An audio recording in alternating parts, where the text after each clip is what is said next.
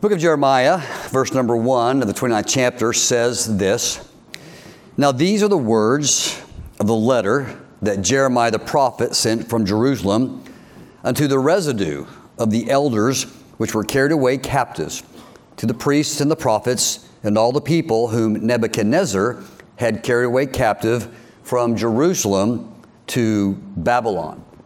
And so he's talking to people who are not where they want to be, in a circumstance that they would not ever choose for themselves.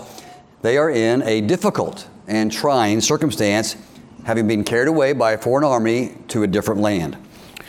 And then it gives some history here. After that Jeconiah, the king, and the queen of the eunuchs, and the princes of Judah and Jerusalem, and the carpenters and the smiths were departed from Jerusalem. So from princes, to paupers, they were carried away out of the city by the hands of Elisha and the son of Shaphan, and Jeremiah, the son of Hilkiah, whom Zedekiah, king of Judah, sent unto Babylon to Nebuchadnezzar, king of Babylon, saying. Now here's a message that God wants his people to hear. Thus saith the Lord of hosts, the God of Israel, unto all that are carried away captive, whom I have caused to be carried away from Jerusalem unto Babylon. This is an interesting set of advice for these people. Build you houses and dwell in them, and plant gardens and eat the fruit of them. Take you wives and beget sons and daughters. And give your daughters to husbands, that they may bear sons and daughters, that you may be increased there and not diminished. And seek the peace of the city, whether I have caused you to be carried away captive, and pray unto the Lord for it. For in the peace thereof shall you have peace. And then verse number 11. For I know the thoughts that I think towards you, saith the Lord, thoughts of peace and not of evil, to give you an expected end. Our Heavenly Father, I pray these next few moments that, Lord, we share together the church family around your word. Lord, that we could learn from this story of history. Lord, how you ask a group of people in a difficult circumstance to be happy and to be content, to be thankful. And Lord, tonight, I pray that we could apply that to our life situation as well, and I ask it in Jesus' name. Amen. God bless you. Thank you for standing. Gratitude and thankfulness are both really good and actually necessary graces in the Christian life. If we're going to navigate life as Christians ought to navigate life, then we really can't do that apart from being thankful, from recognizing God's goodness in our lives and what He has done for us. And we ought to have a spirit of rejoicing and happiness about us because the Lord has done so much for us. And that gratitude should be manifest and should manifest itself in expressions of appreciations, to God, perhaps in praise and prayer. And then we ought to be thankful to those who've been a help to us and a blessing. As I think back on this past year, people have been a help to me. I'm sure people have been a help to you. And when you and I are recipients of even an expression of help, then we ought to make sure that we return that with gratitude and thankfulness. But genuine gratitude goes beyond the thank you note, and that's an appropriate place to start, or even that note of appreciation. But real thankfulness is something that is manifest in the way we live. I might say this, real thankfulness rests. It finds peace. I'll use this word. Genuine thankfulness manifests itself by showing contentedness. It does not expect nor require more to be happy. Maybe the best way to say it is gratitude results in a contented life that shows an ongoing happiness, and it rejoices in the things that it does possess, it does have. Ever since the beginning of creation, when the first creatures were formed by the hand of God, there have always been those, someone somewhere, who has been unhappy with their position and place in the universe.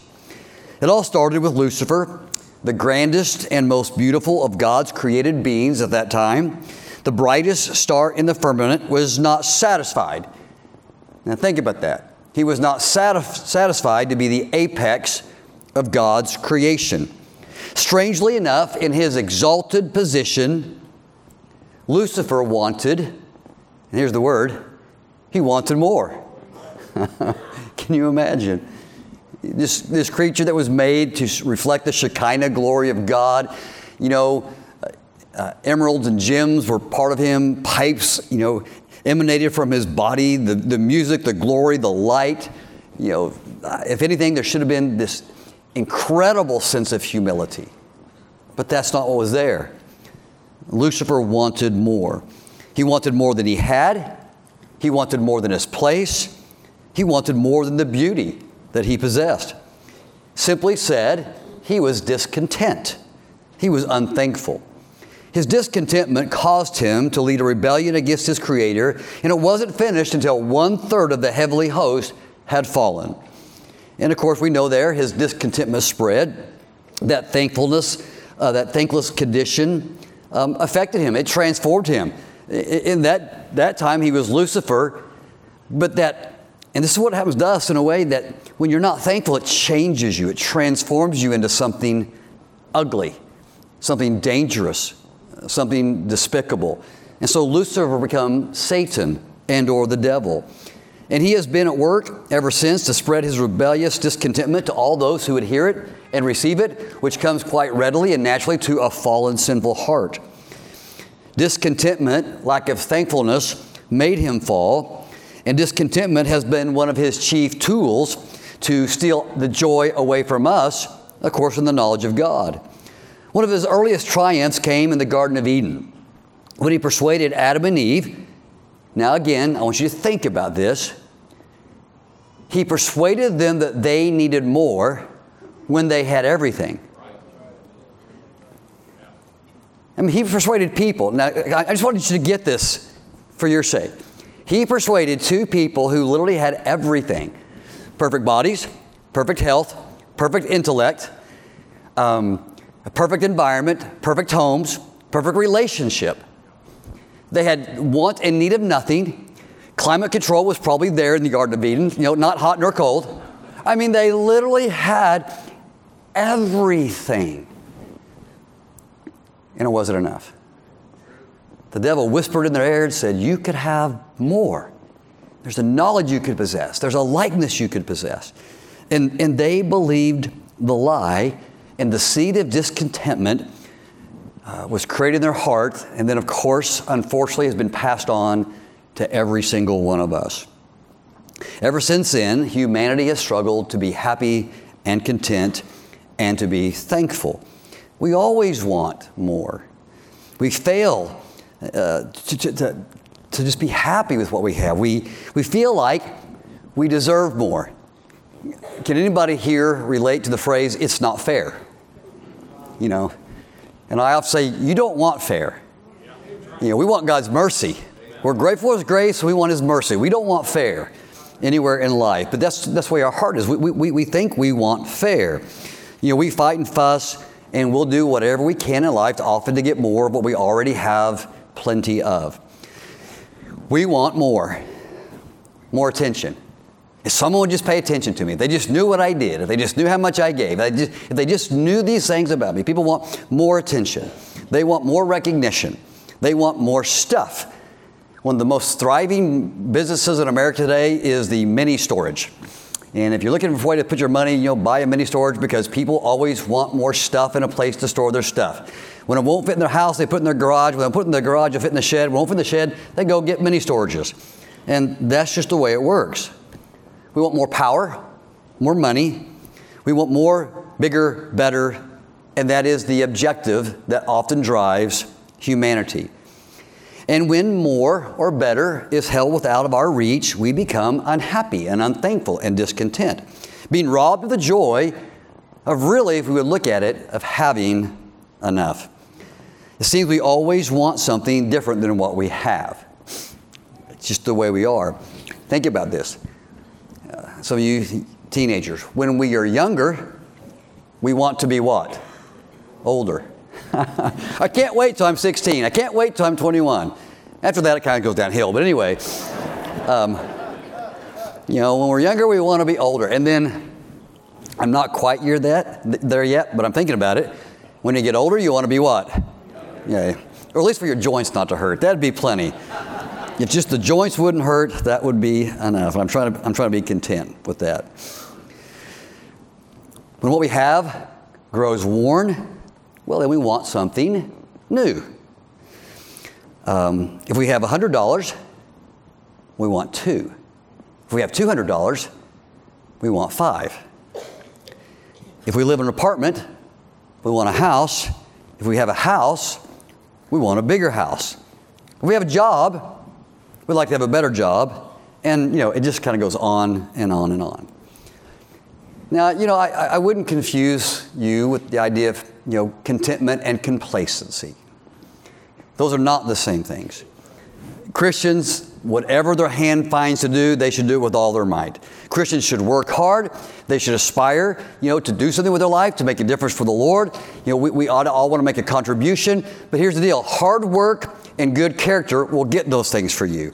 You don't have to worry about them. They will come to those who work hard and give their effort. And then if it doesn't, the Lord has maybe something different, but that God is not a debtor. There's a principle of law at work in our world, and I'll get to it in a moment, it's the law of sowing and reaping. But discontentment is really a complaint against God. And I'm going to suggest in a moment, it might be better directed at yourself rather than your circumstances. We should do our best. But disadvantages, or discontentedness rather, is selfishness. It's a way of blaming God for our circumstances. Envy, covetousness, complaint, anger, need for recognition, attention. These are all things of pride and discontentedness. They all drive us to be terrible people and often to do terrible things. The discontented person always looks around and says, why did this happen to me? I deserve more. Life should be better to me. A discontented, unthankful person, here's the tragedy. They can't enjoy what they do have. They can't enjoy the beauty of the day. They can't enjoy the measure of health that they have. Everything is subjective. We're just conditioned as people to a certain level of expectation, but there are people who will never have what we have. And as bad as someone's health may be, I suppose it could always be worse, relatively speaking. And so when we worry and fuss and complain, we're not. It's just that we want something more, but we're robbing ourselves of the joy of what we presently have, and that's just a travesty. It's all a lie. It's all deceptive. It all robs us of what God wants us to have and to be. It makes us poor. Wanting never makes you richer. It only just makes you poor. And so, just very quickly, I want you to consider a couple thoughts, and then we'll be finished, and we'll move on. There's some truths about this idea of contentedness and its link to thankfulness that I want us to consider. And the first one is this, and I would have preached this thought many times here at Eastville Baptist Church, but I think it bears repeating, and the thought is this. All of us are where we are for a reason. Now, we don't like that because that has the feel of responsibility to it. The consequences of decisions that we've made in the past. And that's exactly right. Now, that's not, there's other variables in life, and the equation of life has many, like an algebraic equation, there's lots of things that might factor in there. But I'm here to tell you there's a variable in the equation of life, and your destiny and where you are, and its destination is we often find ourselves on the road that we traveled down. Not always, but very often. We find ourselves on the road that we have traveled down. The background and context of Jeremiah 29 for Judah here we're talking about, and this captivity was because of Judah's, and then Israel before that, who fell to Assyria, of their long and continued disobedience to God.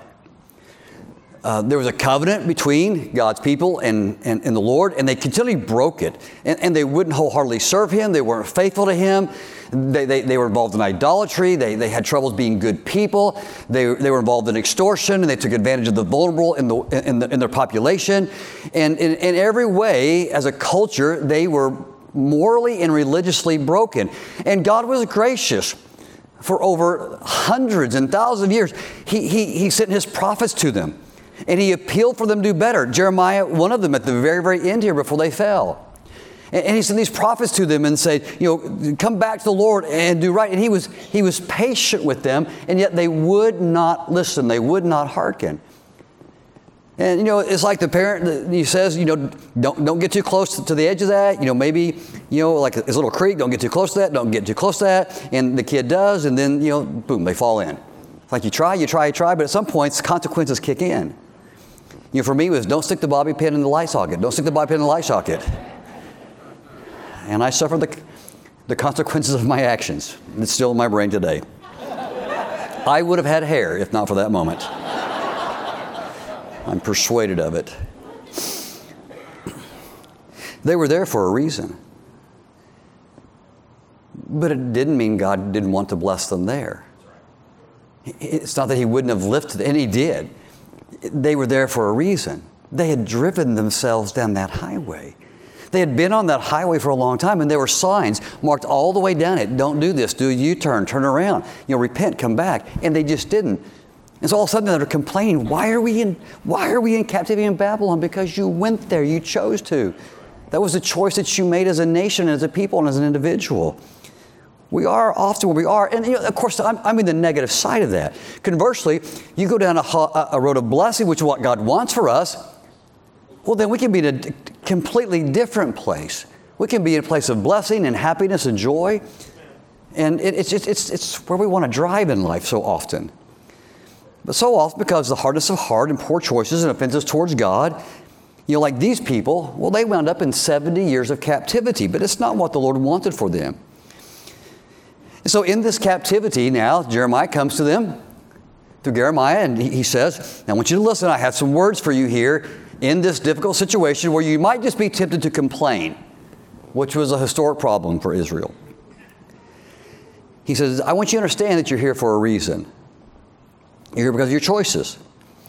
Very often in life, we live where we live because we chose to live there. We live in a world of sowing and reaping. Good for good and evil for evil. And again, I know life's more complicated than that, but that's in play always. Something we need to realize in life that often is the situation, the state we're in, is because of the choices. When you take choices and you add them up to their sum over the course of a day, weeks, months, and years, well, there's a final sum there. That's right. Okay, so here's the thing. So let me extract you from the equation for a moment, because that may be too personal. Eastland Baptist Church. Eastland Baptist Church. Okay. I 1,000% understand God's blessing here. Okay. At the same time, I understand this. We are where we are because of what we've done in the last year, and the year before, and the 5 years before, and the 10 years before, 30 and 40, and whatever else. This church is what it is and where it's at, not because of just today or yesterday or last week, but because of a set of choices that this church body has made over a long period of time. Now, see, I don't know what could be, but I'm pretty happy with this. So part of my job and my encouragement is let's keep doing what's right. Let's stay on the same road. Let's not deviate off the path. Let's do those things that have led to this kind of joy and happiness and goodness in so many ways. In other words, there's a road here, and we need to stay on it. And I understand that, and I think everyone here understands that. Another thought to consider is we are where we are for a reason, which is really connected. We're there because He placed these people here. He placed those people there. Look with me in verse 4. And God makes this super clear, because there were people, no doubt, who didn't believe that this was God's doing. Thus saith the Lord of hosts, the God of Israel, said the God of Israel, unto all that are carried away captive. Now let's look at this phrase, whom I have caused to be carried away. Well, Babylon did this. Yes, they did at God's direction, or God's allowance. However you want to reconcile that with your theology, here's the deal. God was involved in it. God was part of this. Babylon didn't do anything contrary to what God wanted done. The heart of the king is in the hand of the Lord. And so this guy, Nebuchadnezzar did all this at the grand design and sovereignty and orchestration, of our God. We are where we are often because this is where God wants us to be. It's clear in the text that God allowed Babylon to carry them there. Behind the Babylonian army, in a way, was God himself, working out and orchestrating his plans and purposes to accomplish what he wanted. The truth is some of us need to reconcile is we are where we are because of the providence of God. There's just some things bigger than us. There's just some things that happen because God's ways are higher than our ways. And God just wants us to experience what we're experiencing evidently for a reason. That's why it's so silly to blame circumstances. Like, that's so silly. It's like blaming the weather for raining. Like, it's just bigger than us. This doesn't make sense. It's so wrong to complain. If we want to complain, we might want to just look in the mirror and see where we're at. But just to complain is probably most likely to defeat the very purpose that God brought you where he brought you. And it's most likely to serve only to prolong your captivity. And I promise you this, if you don't stop complaining, you'll never be free. You'll never, and I don't care what happens, you'll never be free of heart. So that's just silly. The truth is we are where we are because God has at least allowed us to be there. Life is bigger. There's things we need to understand. Psalm 16:9, a man's heart devises his ways, but the Lord directs his steps. Everything in this universe is either caused by God or allowed by God. Now, I'm going to assume those are really the same thing, but I can't understand all that, so that's just the way I'm going to say it. In other words, God's in control. I can say that. There is no third option other than God being in control. So it's important to understand, since that is true, that when we can't, so often this is just the truth, when we can't control what's happening out there, there's one thing I can control, and that's what's happening in here. And maybe that's the whole reason God has me in a place that I can't control what's out here, because that's the only way he's going to get me to finally look in here. If I can continue to manipulate my environment, I might not really work on manipulating my heart. And that's what he wants. I don't know. There's something I need to learn, a character trait I need to develop. Perseverance, courage, strength, resolve, empathy. I mean, the list is replete. To understand, to grow, to change, to be strengthened, to be humbled. How about I'm going to go through this in a good way for God's glory. Or maybe for somebody else's benefit, even at my sacrifice. How about this? Whatever your state is tonight, try to be thankful for it. Apostle Paul, thorn in the flesh 3 times. Take it away, take it away, take it away. No, it's there for a reason, Paul. It's a messenger of Satan to buffet you so you won't be exalted above measure. You're pretty talented. Your intellect's great. I'm going to use you in a great way.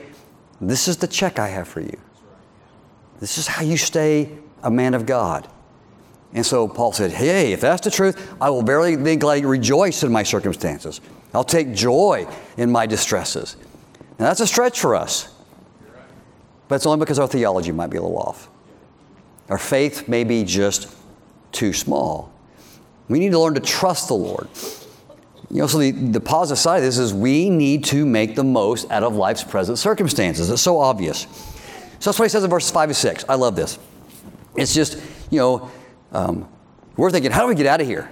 Take away the thorn in the flesh. Get me out of Babylon. And God says, no.